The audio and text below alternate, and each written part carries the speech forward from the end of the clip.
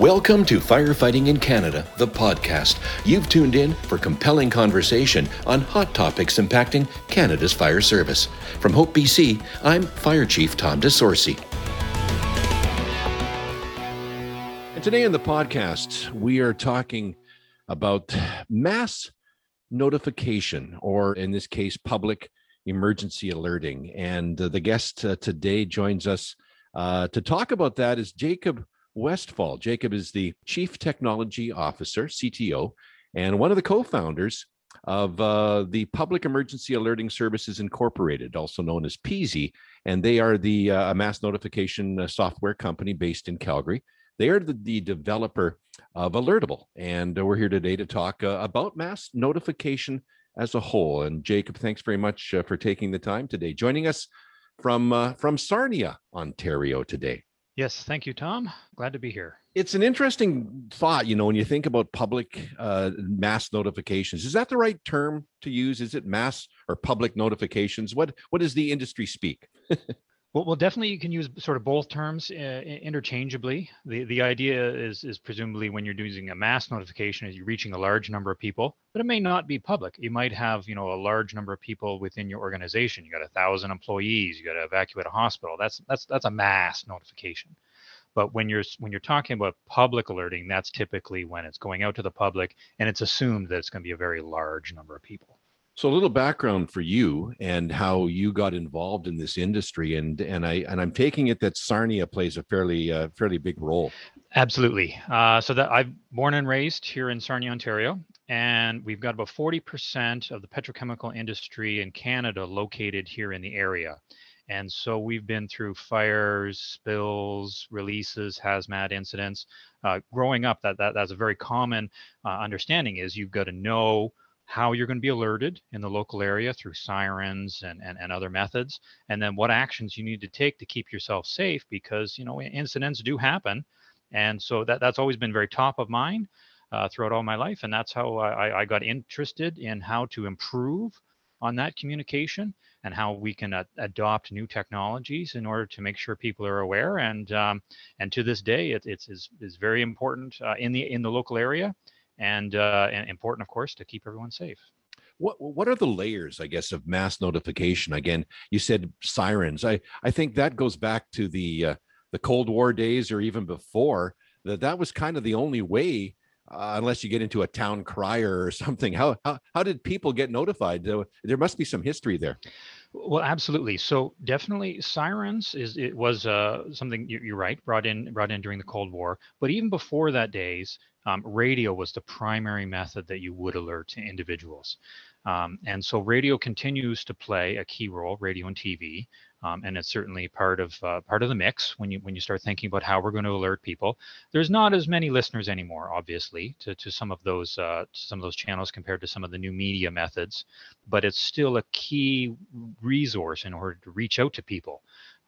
Certainly when you've got sirens, the siren doesn't tell you what to do, really, right? And so that was always part of the hand in hand, where you would have the siren go off, and your instructions that you'd hopefully told the people in advance would be to, okay, you hear a siren, go inside, turn on the radio, because that's how we're actually going to be able to speak to you and tell you what needs to be done. So those are really the two key foundational pieces of alerting that's been with us for quite some time. That was key to public messaging, was the fact that I used to work in radio back in the day, and that was what we were telling people, and we still do, of course, is to have that radio, those batteries that you would be able to tune into some local channel. Hopefully today that local channel is available and actually live so that it can broadcast some kind of message. Now, here in British Columbia, people would be familiar with sirens still on the coastal regions. Tsunami warning systems are basically a siren, and hopefully, again, that's what the community is told. They know what to do when those sirens go off. Exactly.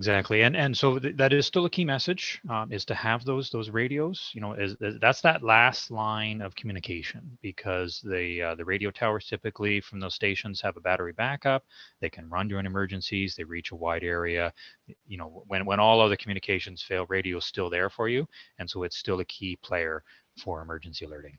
So in the world of mass notification, first off, how many providers are out there? There are several obvious choices when it comes to signing up with a provider for a community to actually use? Absolutely. So the Canadian marketplace, there's probably at least a dozen or more local firms that are sort of Canadian-based firms, and then there are many firms that are international, certainly from the United States and others. So there is a very wide marketplace when it comes to the availability of a mass notification solution, and it can be, as we were talking earlier, it can be very targeted for internal, for my employees, versus more of a public focused system that's reaching out to thousands or tens of thousands or millions of people, depending on the needs. Yeah. It's not as simple as, say, signing up with something and then making sure that everybody has access to it. There is that education piece. How difficult is that to get the public to sign on to the app for a provider, and then start to understand what the messaging actually means and what they're supposed to do? Is that a difficult task? Absolutely. I think that's the piece of work that gets underestimated the most, is that public education piece. When it comes to looking for a solution, well, that's not too hard, right? There's as I said, there's a variety of solutions out there, and you can definitely find one to fit your needs. But once you've got it up and running, the key challenge is, how do I get people to sign up? And then once they've signed up, how do I get them to listen to what I'm telling them? Because there's always that presumption that, oh, if I just send an alert, people will jump to it and do exactly what I'm telling them to do. But in reality, that's rarely the case. They don't sign up and they don't do what you tell them. So that's the real challenge. Yeah, you see the real challenge, and talk more about that in terms of the messaging that people receive and how they treat that messaging, whether it's serious or not serious. I mean, my first impression years ago of public notification was the doomsday response, right? Things are happening, you need to react right now and deal with it. But then again, are people being over notified, I guess maybe is the question. Well, yeah, there is a real body of social science experience and knowledge and study going back to the 50s, primarily around how would people respond to that Cold War scenario, as well as how do people respond to weather alerts, because those are really the most common. Your tornadoes and whatnot. Those are the most common type of emergency alert the average person's going to get. And so a lot of that research did inform the fact that the public, first of all, they do not panic when they receive an emergency notification. You'll see that in a lot of media, radio, TV, movies. People get an emergency alert and they kind of go running and screaming through the streets. That's absolutely not the case. That's not what the public does. For the most part, when the public receives some sort of out of the blue type of emergency notification, they're very skeptical. That's just a natural human reaction is, does this apply to me? I don't see anything going on. Is this legit? Those types of questions come up.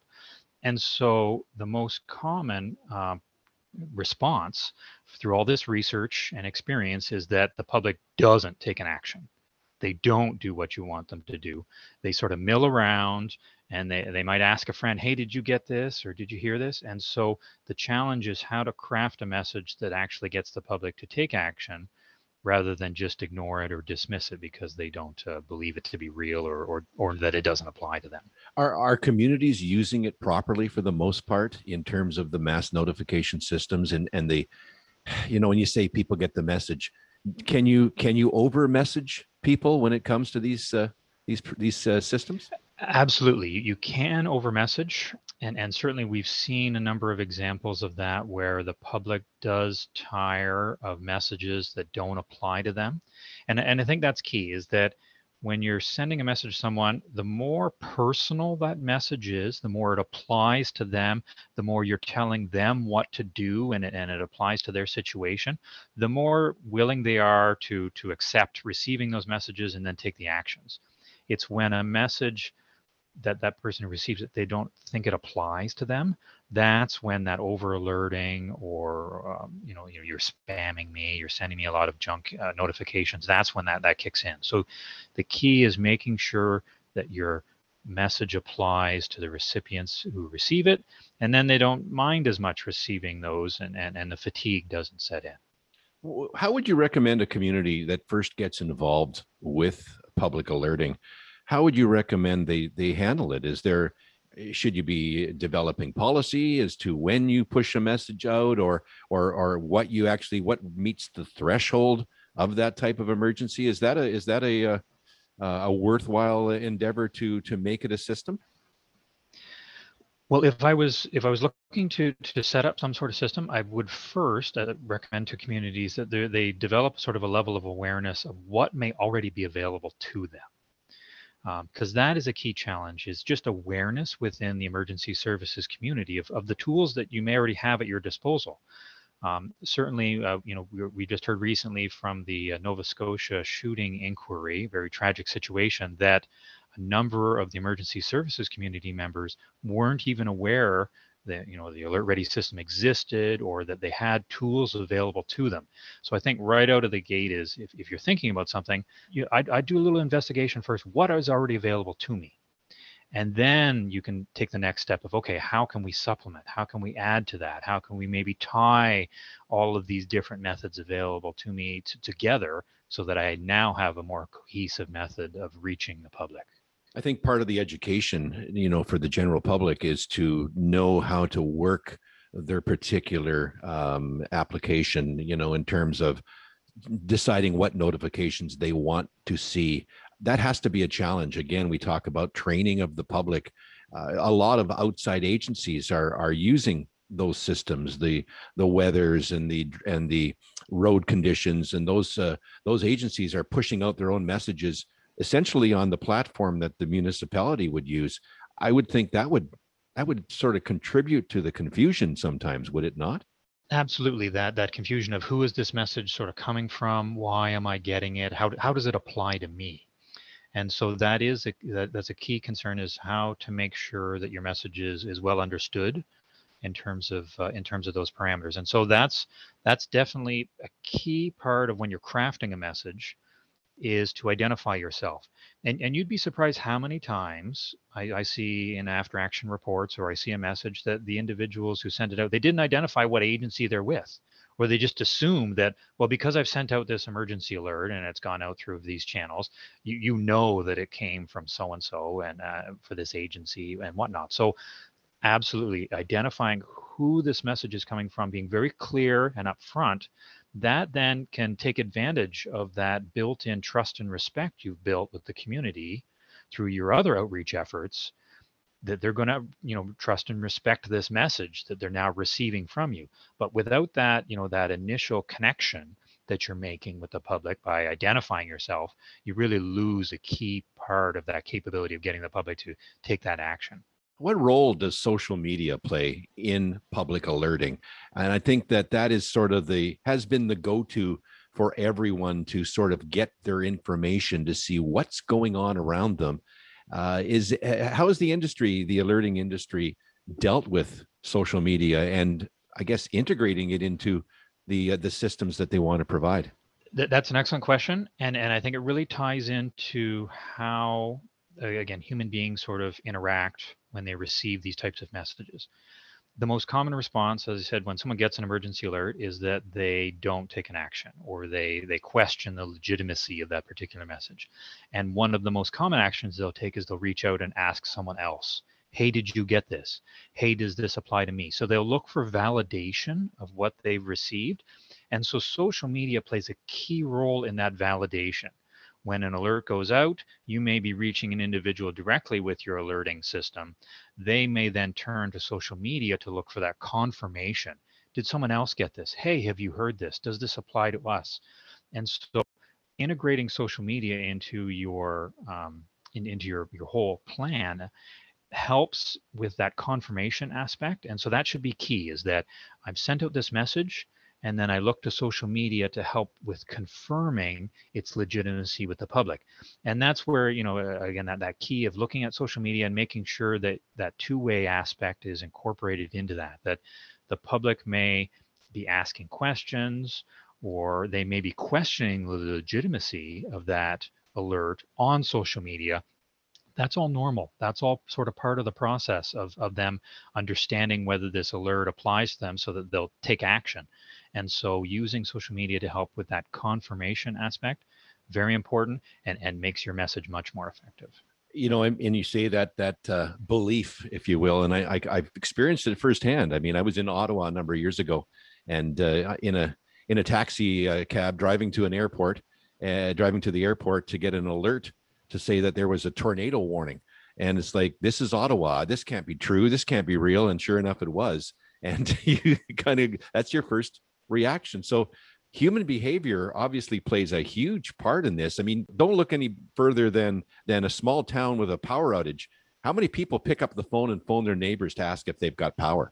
I mean, that's what people do. Absolutely. I think they want to see, exactly. Hey, do you have power? My power's out. What's going on? So they're trying to qualify it. What's the next generation? I mean, of public alerting. I mean, and I want to touch base on the local government versus provincial government versus federal government. I mean, whose real responsibility and role is this to actually start taking control and notifying the public? Well, definitely in terms of where things are going, we have improved communication technologies, and it's constant change there, and so the ability to target individuals better, to be able to make sure the notifications reach them in appropriate fashion is better. And so we've had a national public alert system available for over 10 years that, and it originally incorporated radio and TV. And then in 2018, it brought in smartphones. And the idea is that each generation and improvement to our alerting systems make it easier and easier to target individuals more accurately, so that, as I said, that message is more applicable to them. They understand it, and so they'll take action. So that's really where public alerting is going, is that granularity. We're able to more accurately send you a message that's about you, it's personalized for you, to make sure you will then take some actions. So that's definitely where things are going. But in terms of how to do that, you're right. There's a real mix at the local, the provincial, and national level, because there's different systems, different players. How do I access some of them? I might not be able to. There might be policy that revolves around that, and that is absolutely a challenge. We talked about training the public, but we have to train the user. We have to train the actual community, the actual local government, or even provincial or federal government, as to how to use and when to use a mass notification system. Most providers are going to be training local governments. Are the local governments getting the message? I mean, I know that we all do it differently, right? Yeah, I don't know that the local governments really have got the message well, because a lot of these technologies are somewhat new to them. Typically, and so that there's lots to learn there. I guess a key message would first of all be awareness. As I said, tragically in Nova Scotia, they weren't even aware a system existed. So just that awareness piece, that you have systems, even if you haven't bought one, you still have ways of alerting the public is available to you. And then the second would be, don't underestimate policy hurdles that might be put in place within your organization. When it comes time to issue a communication, that you might have to get approvals from someone, and so that is a key roadblock is approvals. And so that's something that can be done absolutely in advance, no matter what your communication methods available to you. Sorting out in advance who's allowed to send a message, who's the backup for that person who's allowed to send a message. Can I have a couple messages that are pre-screened in advance, that I fill in the blanks, and I'm allowed to send those out, and maybe my dispatchers are allowed to send those out. Maybe guys in the front line are allowed to send these out because they've been approved in advance. They're just filling in the blanks, and now I can get my communications out without running into a policy hurdle at the local level that the only person who can send this out is the mayor. Well, no, the mayor's already approved that this is available. This can go out, and I maybe just want to further re-emphasize that this applies to sort of all your communication methods. So not just, the electronic ones that we're sort of talking about really today, but this applies to your door-to-door, or when you've got to, evacuate a building. What are the guys saying when they're going door-to-door, or the folks who you have to go over the PA system to say, please leave the building? Having those messages prepared in advance, and it's clear and understandable, that's key as part of your policy hurdles that you're removing when you're getting ready to set up and message individuals.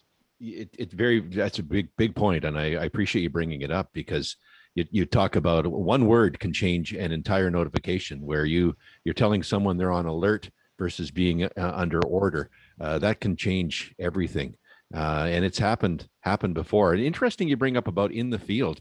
I know a lot of my colleagues in the fire service that we've talked about being at a major event, at a big fire, at a large scale incident, and using social media to tell people to stay away. And it's not uncommon to have incident command be there and tap out a quick message to say, hey, stay away from the area, there's a huge crash, those kind of things. But I've never thought about people actually in the field using a mass public notification system. That's interesting. A lot of the newer platforms allow you to notify people directly from a smartphone or a device or a tablet that you might have in the vehicle. So you absolutely can issue, from that location. But as I was saying, those notifications also apply to literally, your door-to-doors or your signage or some other methods that might be very localized to the scene. So having that identified in advance of what to say and how to say it can really make things easier. And quicker. And it's always key is that, you've got that early message that you want to have prepared. That's the one that you want to have pre-screened and approvals for so that it's very quick and easy, because you can always follow a message later with more details. But to get the public to sort of take action, you want to confirm that something's happening. And so they might, smell smoke or see high water. And so you're confirming that, yes, there is a potential threat. You may not need to take actions yet, but we want you to be aware.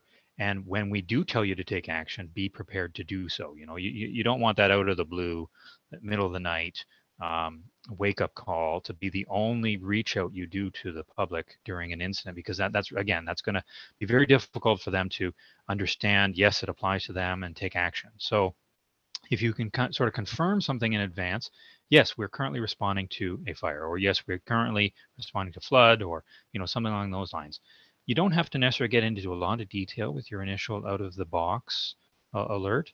It's more, letting them know something's happening. You're sort of priming the pump, and then you can get into a lot more detail later. And so that's where that person from the field being able to take that first step of confirming something's taking place, and then if it moves to an order or alert later, that's when you can have a little bit more detailed messaging that goes along with it. And you might have more approvals and process, of course, to coincide. But that out of that box, confirming something, very key message to have in your back pocket that you can use anywhere. As a provider, as a developer, again, does human behavior, the way people react to messages, does that change the way you roll out the changes into developments in all the mass notification companies? Do they have to adapt to the way people are trending to use them? Absolutely. Incorporating new technologies in terms of how to reach individuals is key. If people are using new things like smartphones, smart speakers, smart devices, your fridge is going to in the future tell you to what to bring when you need to evacuate. Here's the items in your fridge that you should take with you. That type of smart technology, as I said, is really where we're going to be able to target and help the public better understand what actions to take. But not only that, is when they receive the message, how are they reading it? What are they looking for?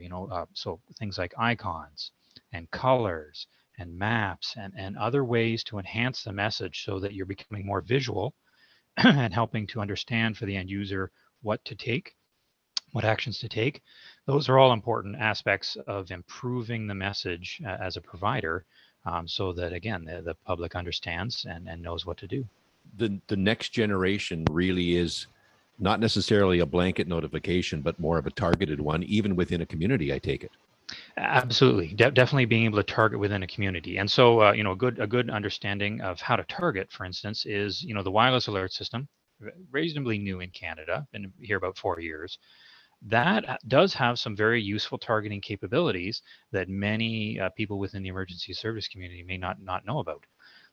Those systems are able to target based on cell towers, and so any device connected to a cell tower that gets triggered is going to be targeted. So within something like an urban community where you might have a bunch of different cell towers, you're potentially going to be able to notify people based on a block, where they are, and be able to very finely target them, versus a rural community where you might have one cell that services the whole town and larger region. When you target them, it's going to target a very wide area. It's a little more difficult with those types of technologies. So understanding how that targeting takes place is key. But we are moving to better and better methods of targeting individuals, and so that is some of the work underway with the next generation for cell and wireless type of alerting. As I said, it's based on cell towers. The next generation that we're working on now is that it sends out to the cell tower, but then your device also knows where it's located based on its GPS position and can make its own determination whether I turn on or off for this notification, so that you can even further target that individual. And that's really next gen where we're going with that type of capability. It's fascinating. In general terms, your message to anyone, in particular to a community that is not, connected to any mass notification, where do they start? What's the message you'd send to them? But definitely the message would be first that awareness piece. What capabilities do I already have? And so within Canada, there is that national public alerting system that is available across the country. Different jurisdictions, different provinces have different methods of accessing it, different restrictions, but just being aware of what is already available to you through the national system, I think, is a key message. Then, of course, going in and looking at what other platforms and methods are available to us. As I said, it could be the low tech, door to door, the siren, speakers, other methods like that, versus the more high tech. We've got our website, we've got our social media. And so that would be first off is awareness of what is available to you today. Then it would be moving into, where do we want to go? Where do we want to improve in terms of our capabilities? And what types of messages are we going to want to send out through those channels? Getting those in order in advance. I appreciate your time, Jacob. Thanks for the insights, and very interesting, and certainly worth looking into more if you haven't as a community. Appreciate it. Thanks, Tom. Thank you for joining Firefighting in Canada, the podcast. Visit firefightingincanada.com for more episodes.